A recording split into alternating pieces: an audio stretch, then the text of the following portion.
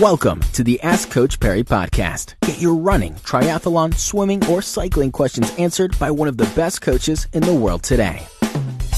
Welcome to another edition of the Ask Coach Perry podcast, and slightly noisier than when we normally record, but Lindsay and I standing in front of each other for the first time in a while. We haven't recorded face-to-face in ages, but we are at the Comrades Marathon Expo. Lindsay, excitement building. Yeah, definitely. Can't believe actually how busy the expo is for Thursday. Well, just gone Thursday afternoon, but this morning was very busy. I guess 20,000 or 23,000 runners coming through to register. But yeah, it's been flipping exciting. I can see a lot of nerves. Saw one guy told me I had to stop and throw up in Harrismith. I love it.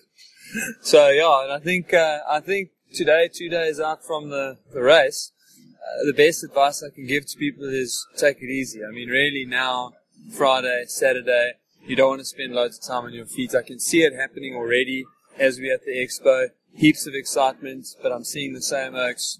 They've been trawling around here since 9 o'clock.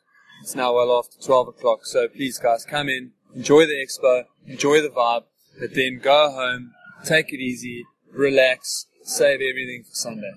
Yeah, it's an important point, Lindsay. I mean, it's still early days at the expo. There's lots to see, lots to buy. Also, people buying a lot of stuff. I'm hoping they're not planning on using it on Sunday. Yeah, that's it. I think we've covered this in many talks, but it's probably one of the most important things. So, worth saying again, nothing new on race day, guys. Whatever you see and like and find interesting at the expo, please, that's for you to use in the 2016 down run. But nothing new is going to be on your person or used by you on race day.